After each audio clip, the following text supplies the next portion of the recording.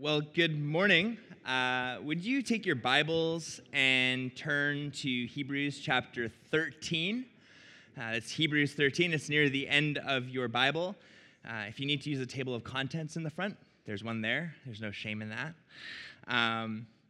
We are in part 3 of our kind of 3-part discussion called ReGroup, which is where we're talking about kind of the 3 words, the 3 pillars of where we want to be at as Hillside. We want to be a people who connect deeply, grow fully, and serve passionately. And so this is week 3, so we're talking about serving passionately. And particularly, we've been really thinking through the theme of hospitality as a church and as leadership. And we wanted to talk about that through the lens of serving and our serve passionately value. So, we're going to kind of camp in one verse, but this is a theme through all of Scripture. But as we turn to Scripture to see what God says to us about this, I'd love to read it together. If you're able, if you're willing, would you stand with me as we read from Hebrews 13? We're just reading the first 3 verses together. That's what the author says in this letter.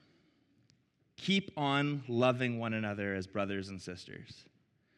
Do not forget to show hospitality to strangers, for by so doing, some people have shown hospitality to angels without even knowing it. Continue to remember those in prison as if you were together with them in prison, and those who are mistreated as if you yourselves were suffering. So, Spirit of the living God, who dwells in our hearts, who raised Christ from the dead, who inspired the writing of this word, would you teach us what it means? Lord, as your people, would you form us into people who look like you and act like you, and that the world would actually taste some of who you are because of the flavor of this church. So whatever you need to do to our hearts, to my heart this morning, Lord, would you accomplish that? May we hear your voice and be touched by your presence. We pray these things in Jesus' name. Amen. I didn't even tell you who I was. I just told you to turn your Bibles, so thank you for doing that. If you don't know me, my name is Kevin, one of the pastors here, and yeah, that's why I'm here. So I was curious. I'm wondering if it ever feels to you, because it kind of does to me, if the space that you feel like you're able to inhabit just keeps getting smaller and smaller. Because it feels like every day that there's a new issue, a new cancelable offense. And that is not a shot at any particular ideology. There is as much canceling going on the political right as the political left. I mean, even the fact that we have the terms right and left to determine ideologies is an act of narrowing, of closing a circle, of creating even less space at the table. So it's a question of, are you a this person or a that person? Or maybe the real question behind that is, are you with me or are you against me? In fact, maybe more precisely, do you support who I am or do you reject who I am? It's only one of those options, always. Do you get the sinking feeling that there are fewer and fewer people who truly would want you in their space? I mean, of course, they'd say they would, because we're polite West Coast Canadians, which means we keep maybe our sour judgments hidden. But I'm more increasingly anxious about whether people see the person that I present and feel like I'm their kind of person, the person who belongs in their friend group or category. And of course, this has a flip side. As much as I'm worried about being excluded, I'm also in a constant state of deciding who to include in my own space, and by extension, who I exclude. And to complicate it more, the people that I include apparently also tells a story to everyone else about what kind of person I am. Who are the people that Kevin chooses to associate with? So the available space for each of us narrows and narrows. And have you noticed that every time it narrows, we draw a tighter line, always keeping ourselves, of course, in the smaller and smaller and smaller circle of our own idea of moral good? And as we draw that circle of acceptable people smaller, we push more and more people outside of it. Are you exhausted by this? I am. I'm so tired. And yet the Bible somehow calls us to unity in the midst of all of this mess. And not just a passive ideological unity, but an active unity, hospitality, which is unity in action. Our text this morning says that this, hospitality, is part of our responsibility as followers of Jesus, part of how we love not just our Christian friends, but strangers. And that's actually what the word hospitality means, by the way. It's the love of strangers. It's the opposite of the word xenophobia. It's like xenophilia, actually. It's the love of strangers rather than the fear of them. The author of this letter actually gives us this motivation. He says, some people, by showing hospitality, have shown hospitality to angels without knowing it. And he's kind of winking at a story that maybe you're familiar with. For sure, the original hearers of this letter would have been familiar with it. It's the story of Abraham and three mysterious visitors. In Genesis 18, and you can read it at home today, later, if you'd like, we're told that Abraham was sitting at the doorway of his tent on his patio in the afternoon heat, and he saw three men walking by. Abraham gets up and he books it. He sprints. Now, many of us avoid ever having these kind of stranger encounters because we're never sitting at the front of our houses. We've actually pretty much gotten rid of front patios, if you've noticed. But if we did see strangers pass by, some of you would run too. But probably in the opposite direction. Abraham wasn't running away from them. He was sprinting towards them. And you're like, why? Why would he do that? He was begging them to stay and sit with him for a little bit. He says to them, would you please honor me by letting me give you rest here?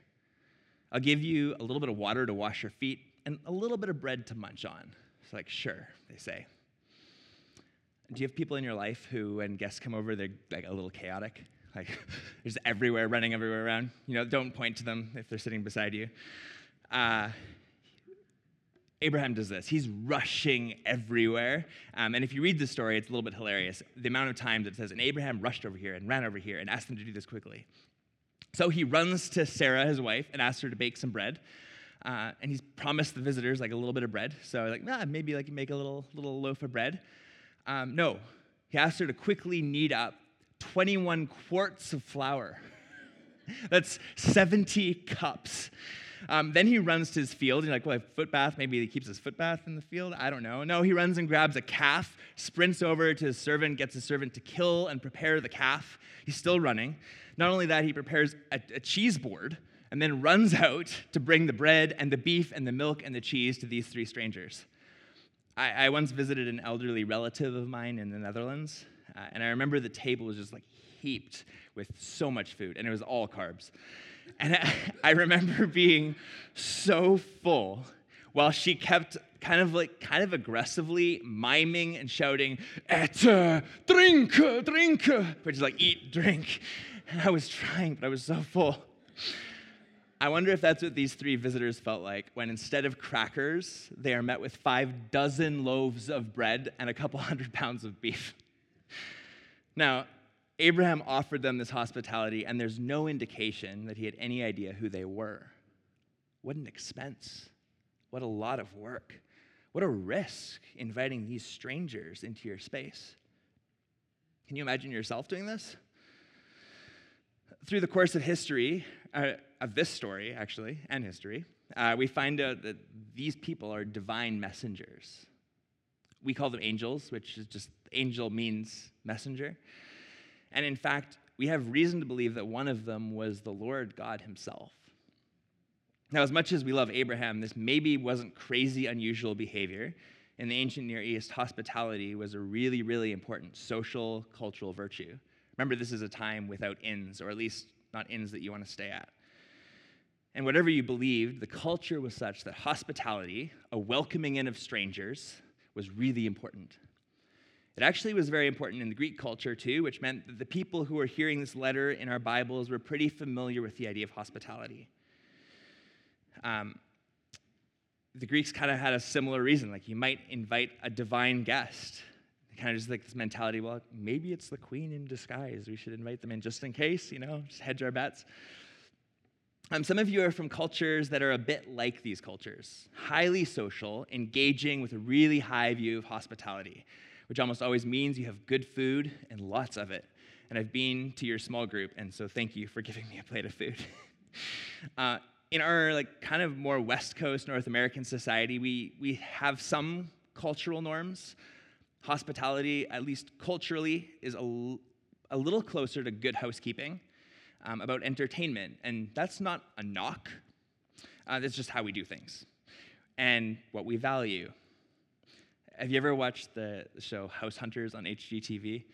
I don't know why, but no matter what, everyone on their list always wants a space where they can entertain. Whether or not they do entertain, they all apparently love to be able to entertain. They want a kitchen where they can entertain. We also tend to care a lot about aesthetic. And maybe I'm only speaking to my fellow millennials, but not only do we love to entertain, we love to entertain in an environment that would be good enough to photograph. Whether or not it goes on Instagram, it should be aesthetic enough that it could. And whether or not we like it, that's just the reality of the culture that many of us find ourselves within. And as we look back at Hebrews and the command to show hospitality, an argument can be made that what's being said here is that we should do our best to have a good reputation within our respective cultures. Elsewhere in the Bible, and even within this letter, God emphasizes the importance of maintaining a good standing within our culture. And we do this all the time. We operate within some non-biblical norms simply because of the culture around us. Not anti-biblical, not things against the Bible, just things that the Bible doesn't really tell us to do or not to do. That's why you're all wearing clothes, and why you're wearing shoes, and why we're sitting on chairs, and why our music has some resemblance to popular styles of 20th and 21st century music. It's why we shake hands instead of kiss. It's because we're part of human society, and as much as we're able, we do want to have a good reputation as God's people in society. I think that's important. But I also don't think that means that we ought to limit our hospitality by just restricting it to our own cultural norms. Even though the Christian love of strangers wasn't always unique to Christians, Christians have a very unique reason of why we are hospitable. And I think that why is critical. You can't make it very far into the Bible without being bombarded with the theme of hospitality, if you're paying attention. Almost every one of the key figures in Genesis has a moment where they're tested on their hospitality. And when God teaches his people what it looks like to be like him, hospitality, the care for strangers, is one of the key things he focuses on. All through those law passages in Exodus and Leviticus and Numbers, he's all about this. An example is Leviticus 19:34, where the Lord says, "The foreigner residing among you must be treated as your native born.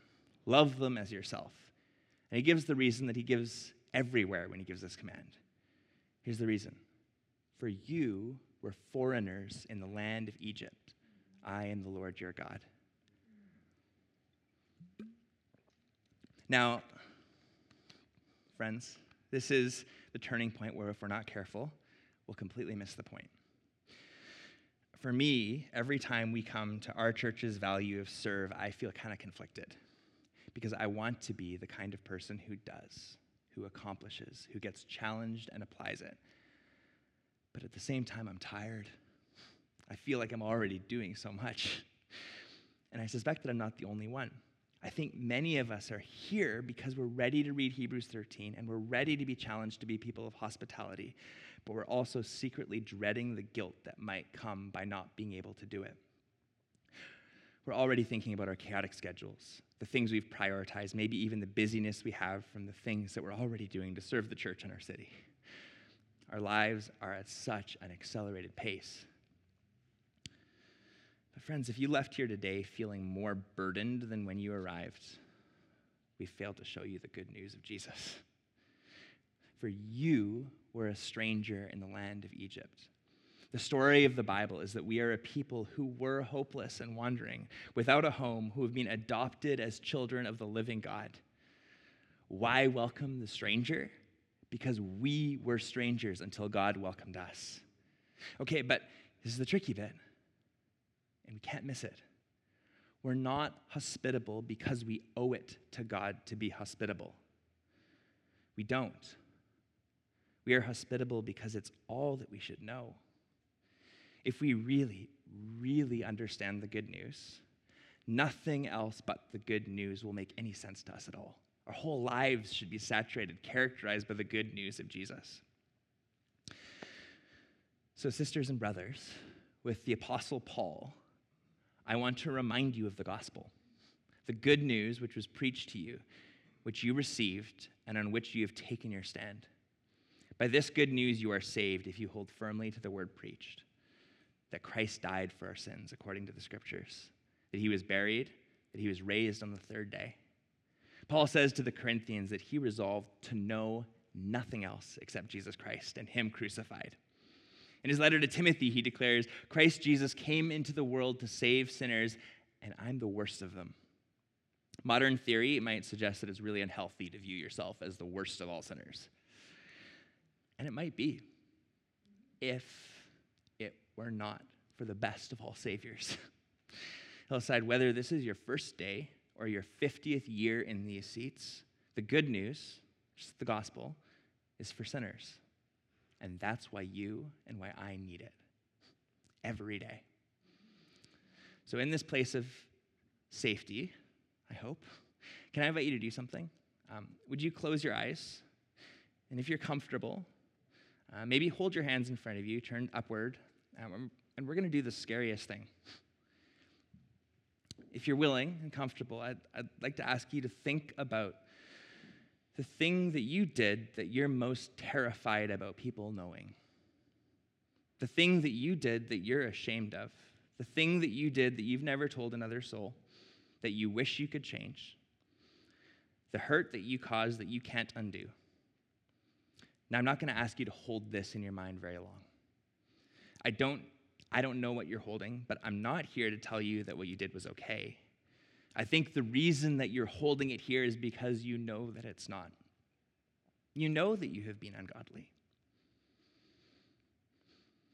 But you see, at just the right time, while we were still powerless, Christ died for the ungodly, for you. Very rarely will anyone die for a righteous person, though for a good person, someone might possibly dare to die. But God demonstrates his own love for us in this, that while we were still sinners, Christ died for us. While you were in the midst of the very thing you hate most, Jesus looked at you and said, I'll die for you. Greater love has no one than this, that he laid down his life for his friends. Loved ones, if you look at what you're holding and decide you'd much rather follow Jesus than stay there, tell him. He says that if we confess our sins, he is faithful and he is just to forgive us our sins and cleanse us of all unrighteousness.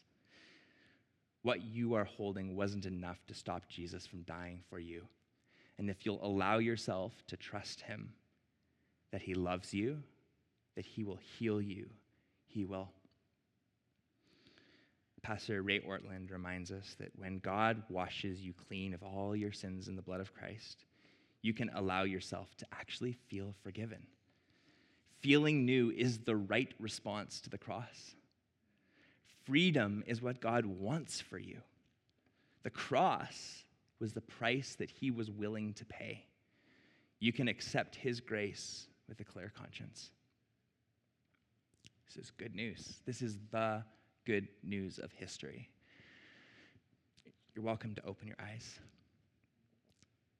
Friends, savor this moment. This may be the 100th time you've been reminded of this good news, or the first. Savor this. Because when Jesus sets a table, this is the centerpiece. Not a tasteful succulent or a vintage candle holder. It's his presence. That is the centerpiece of the table of Jesus. And the meal, the food that gives us energy, and the wine that makes our hearts glad, it's his very self, broken and sacrificed for you. The love of Christ on the cross is what makes the very first communion meal with Jesus' disciples meaningful. This is Jesus' practice of hospitality, which links the now and the forever all in one moment. That's why, like we did last week, we recreate that meal regularly 2,000 years later. We call it Jesus' Last Supper. I like the term Lord's Table. It certainly was not his last supper. It wasn't his first either. Someone once said that in the Bible, Jesus was either at a meal, on his way to a meal, or coming from a meal. And it doesn't stop. Actually, if we look forward, the future of eternity with God is portrayed in Revelation as what? As the wedding supper of the Lamb. Every one of these meals throughout Jesus' life, where Jesus is present, do you know what the centerpiece is? It's Jesus' presence. It's himself given for the people around that table. And his sacrificial love for them is always the centerpiece. Now, like Abraham, Jesus did spend time on the details of a well-put-together meal, of a welcoming event.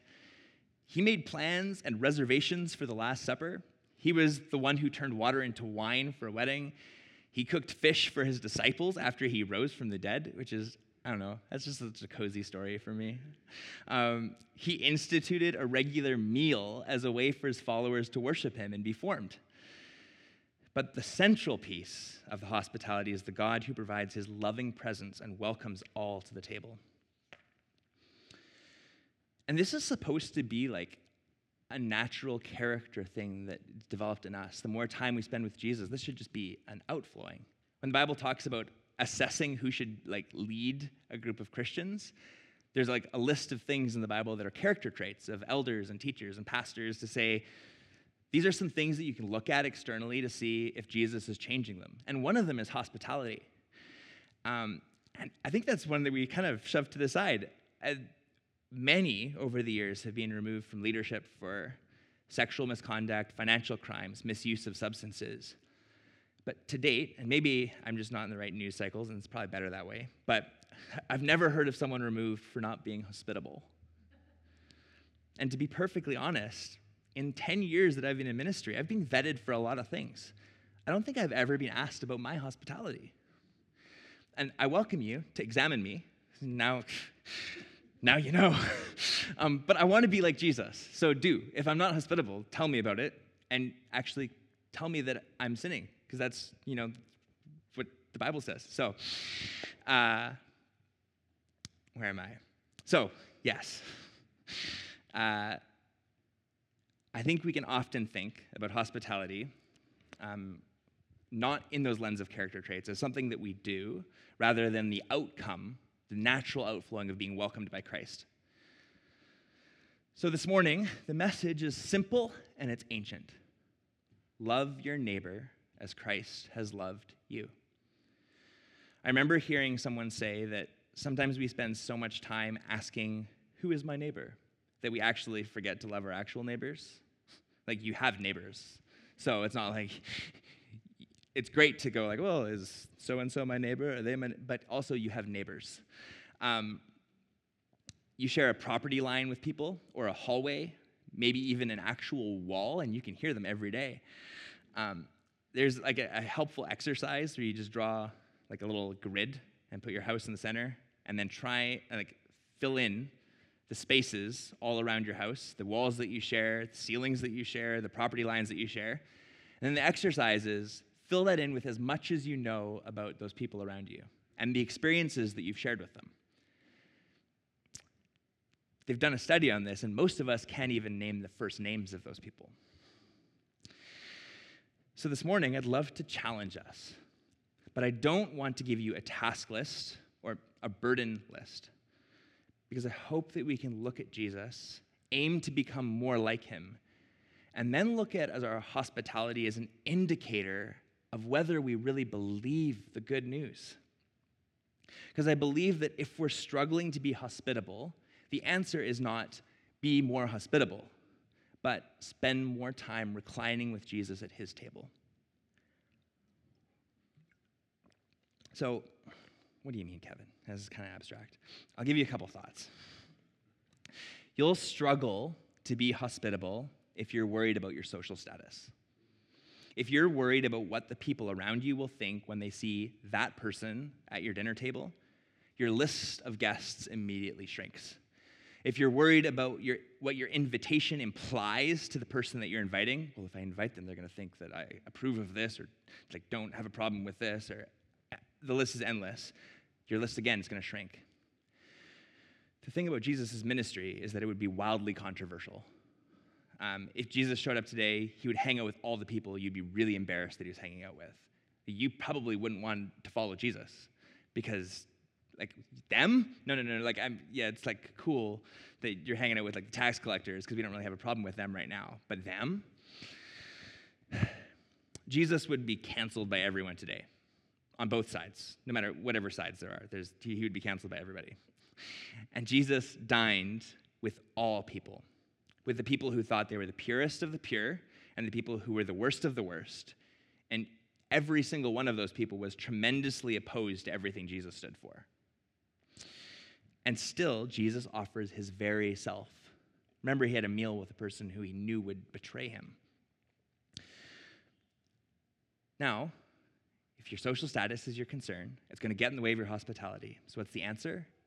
You need to spend more time at Jesus' table.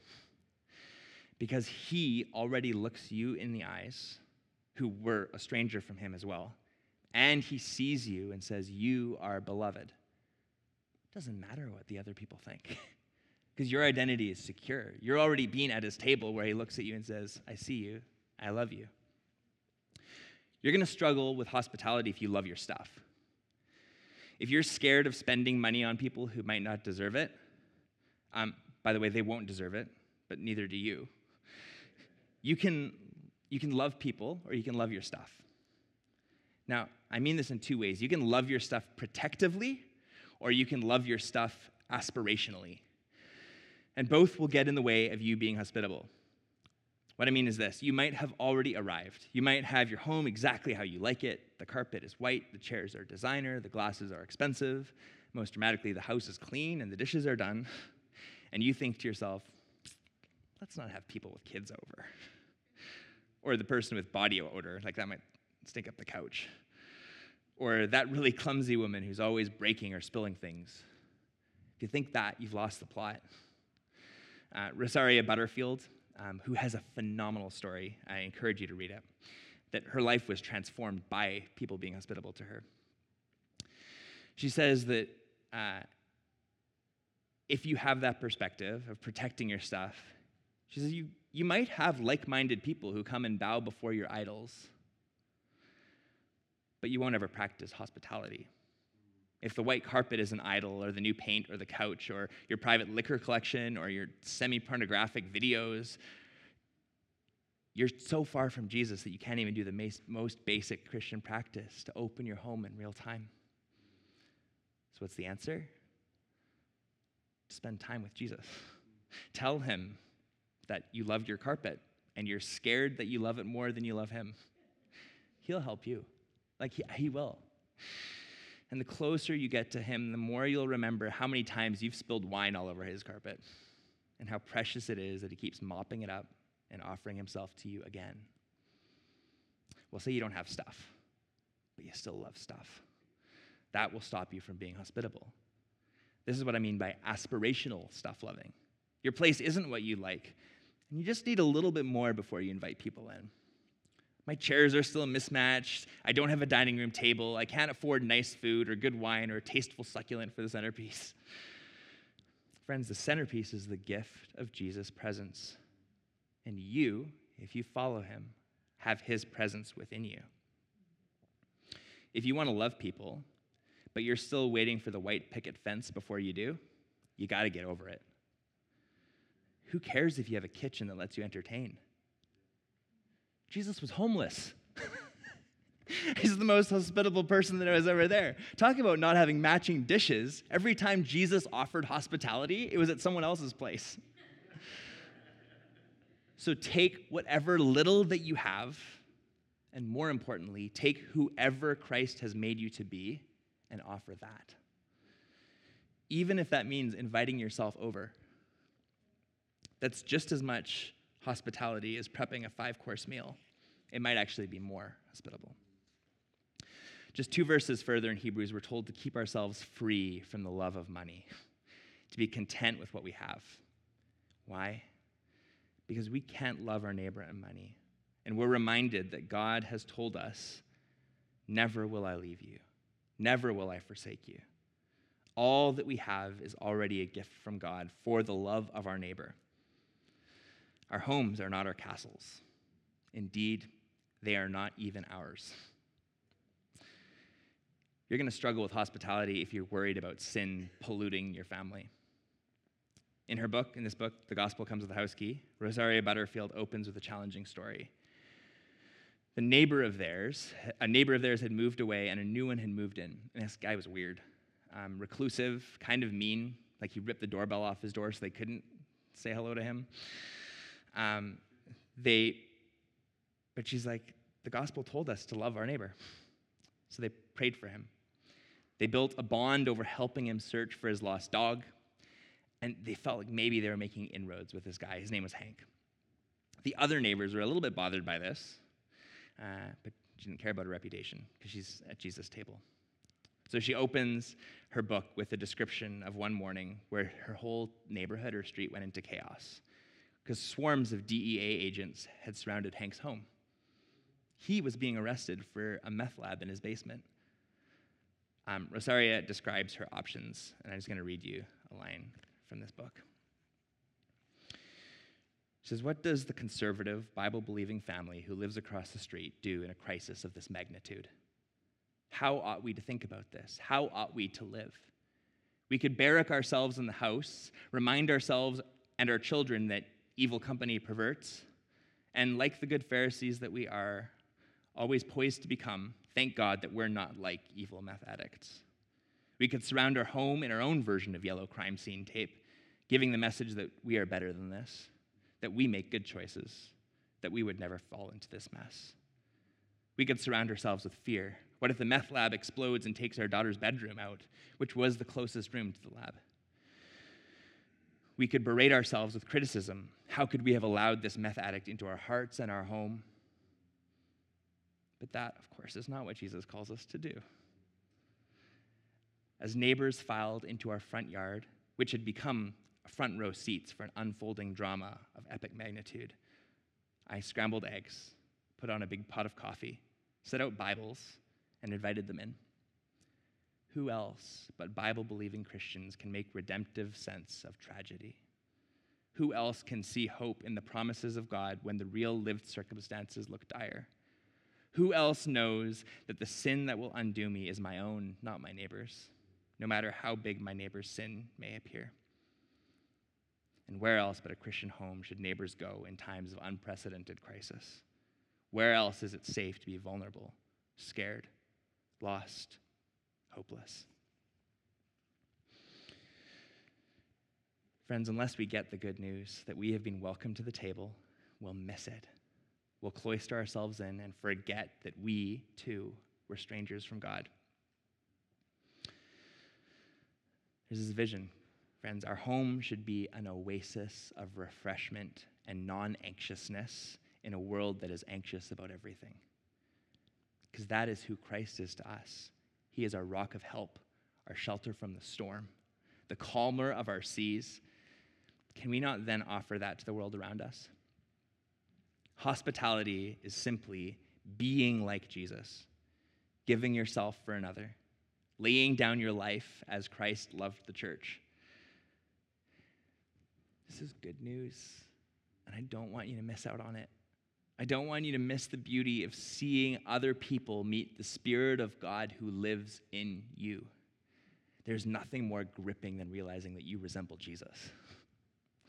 It's all about this. It's all about welcoming others in the same way that Christ has welcomed you. And this should be the frame, the lens that we see everything through. Can I ask you, would you let him take the burden of everything that you feel you have to do and clear it away? You can make space, time, and place because you are already seated at a table that doesn't belong to you. You don't need to earn anything. Whatever culture and ourselves, we're part of culture, whatever we're telling ourselves we need to do to be human, Jesus says, no. Love your neighbor as I have loved you. At this table, our cup overflows.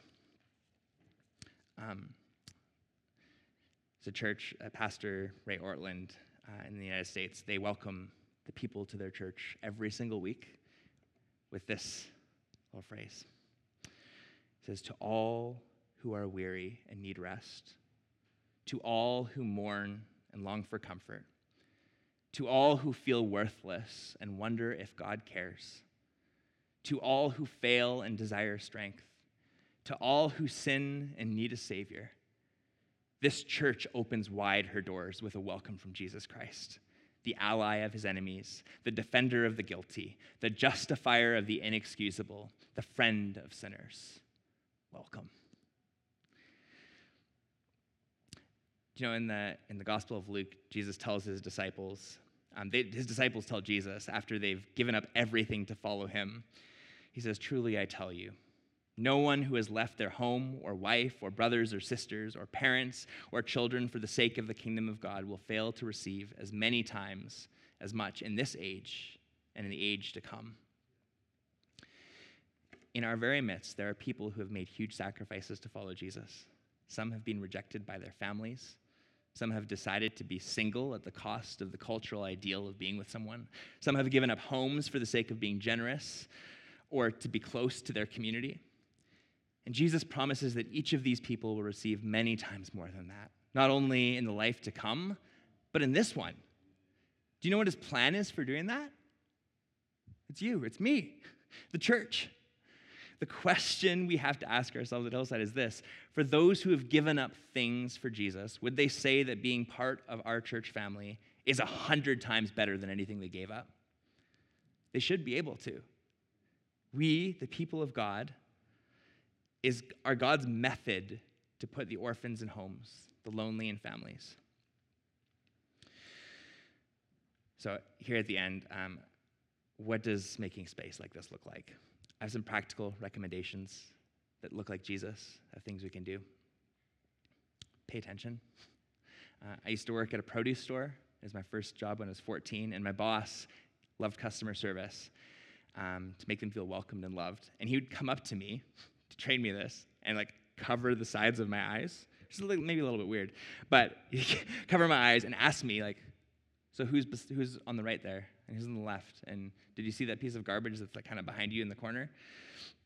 His point was he always called it 360-degree vision. His point was that I wasn't supposed to be myopic. I wasn't supposed to have my whole attention just on the potatoes that I was stalking. If we're hospitable, we need to be like Jesus, paying attention to people around us and to their experiences, and to how they're experiencing the world around them. My mom and dad are excellent at this. I love seeing people get hosted by my parents. They're not pretentious. They don't have expensive dishes or extravagant wine or pour-over coffee, but they offer themselves by entering into the experience of others. They're empathetic. They know what people need. So when you come to my mom and dad's place, you don't notice what happens. Just all of a sudden, you're home. They take care of all the things you might be worried about in order to make you feel safe. Somehow they hung up your coat, got you something to drink, put you in a comfortable chair, and were engaging you in good conversation. The best compliment I heard about my mom was someone who met her and said, "I just felt like from the moment I met her, I could just cry and things would be okay." Sometimes being hospitable, loving our neighbors and strangers means getting rid of the easy barriers, like being awkward and uncomfortable, to make space to talk through the big barriers. Finally, I think Sam Albury really frames well the goal of the good news of hospitality. It's about an attitude of there you are instead of here I am. If we approach people in our home with an agenda, whether that agenda is to show off our home, to build up our reputation, or even to sneakily slip in an altar call to lead them to Jesus, we're missing the point. Eugene Peterson blew my mind when he described his pastoral care practice. He was inspired by the story of the resurrection when the angels told the disciples, "Look, he is risen. He is going before you. There you will see him just as he told you." So Pastor Eugene would recite this to himself about the people he was about to meet. Because every stranger that you're going to love is already loved by Jesus. Jesus is already up to something in their lives. You don't need an agenda. You and I need to listen, to create a space of such good news saturated refuge that we have the time and the environment to listen to what Jesus is up to in their lives, to honor them with the non-anxiousness of our very selves, because Jesus gave himself to us. So friends, He is risen. He is going before you. And there, in the lives of the people who you have the privilege of having in your home, you will see him, just as he said. Let me pray for you. Lord God, thank you for your goodness. Lord, that you have hosted us around the presence of your very self. And you have given us life and life to the full. We love you, Lord, and we pray that the Tri-Cities would look something different, and our neighborhoods would look something different because we live there and because your Spirit lives there with us. Lord, would you do this? I pray these things in Jesus' precious name. Amen.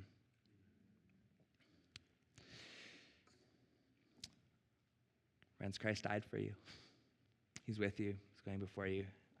As you figure out what this looks like with him this week, may you enjoy the rest of his table. So go in his peace.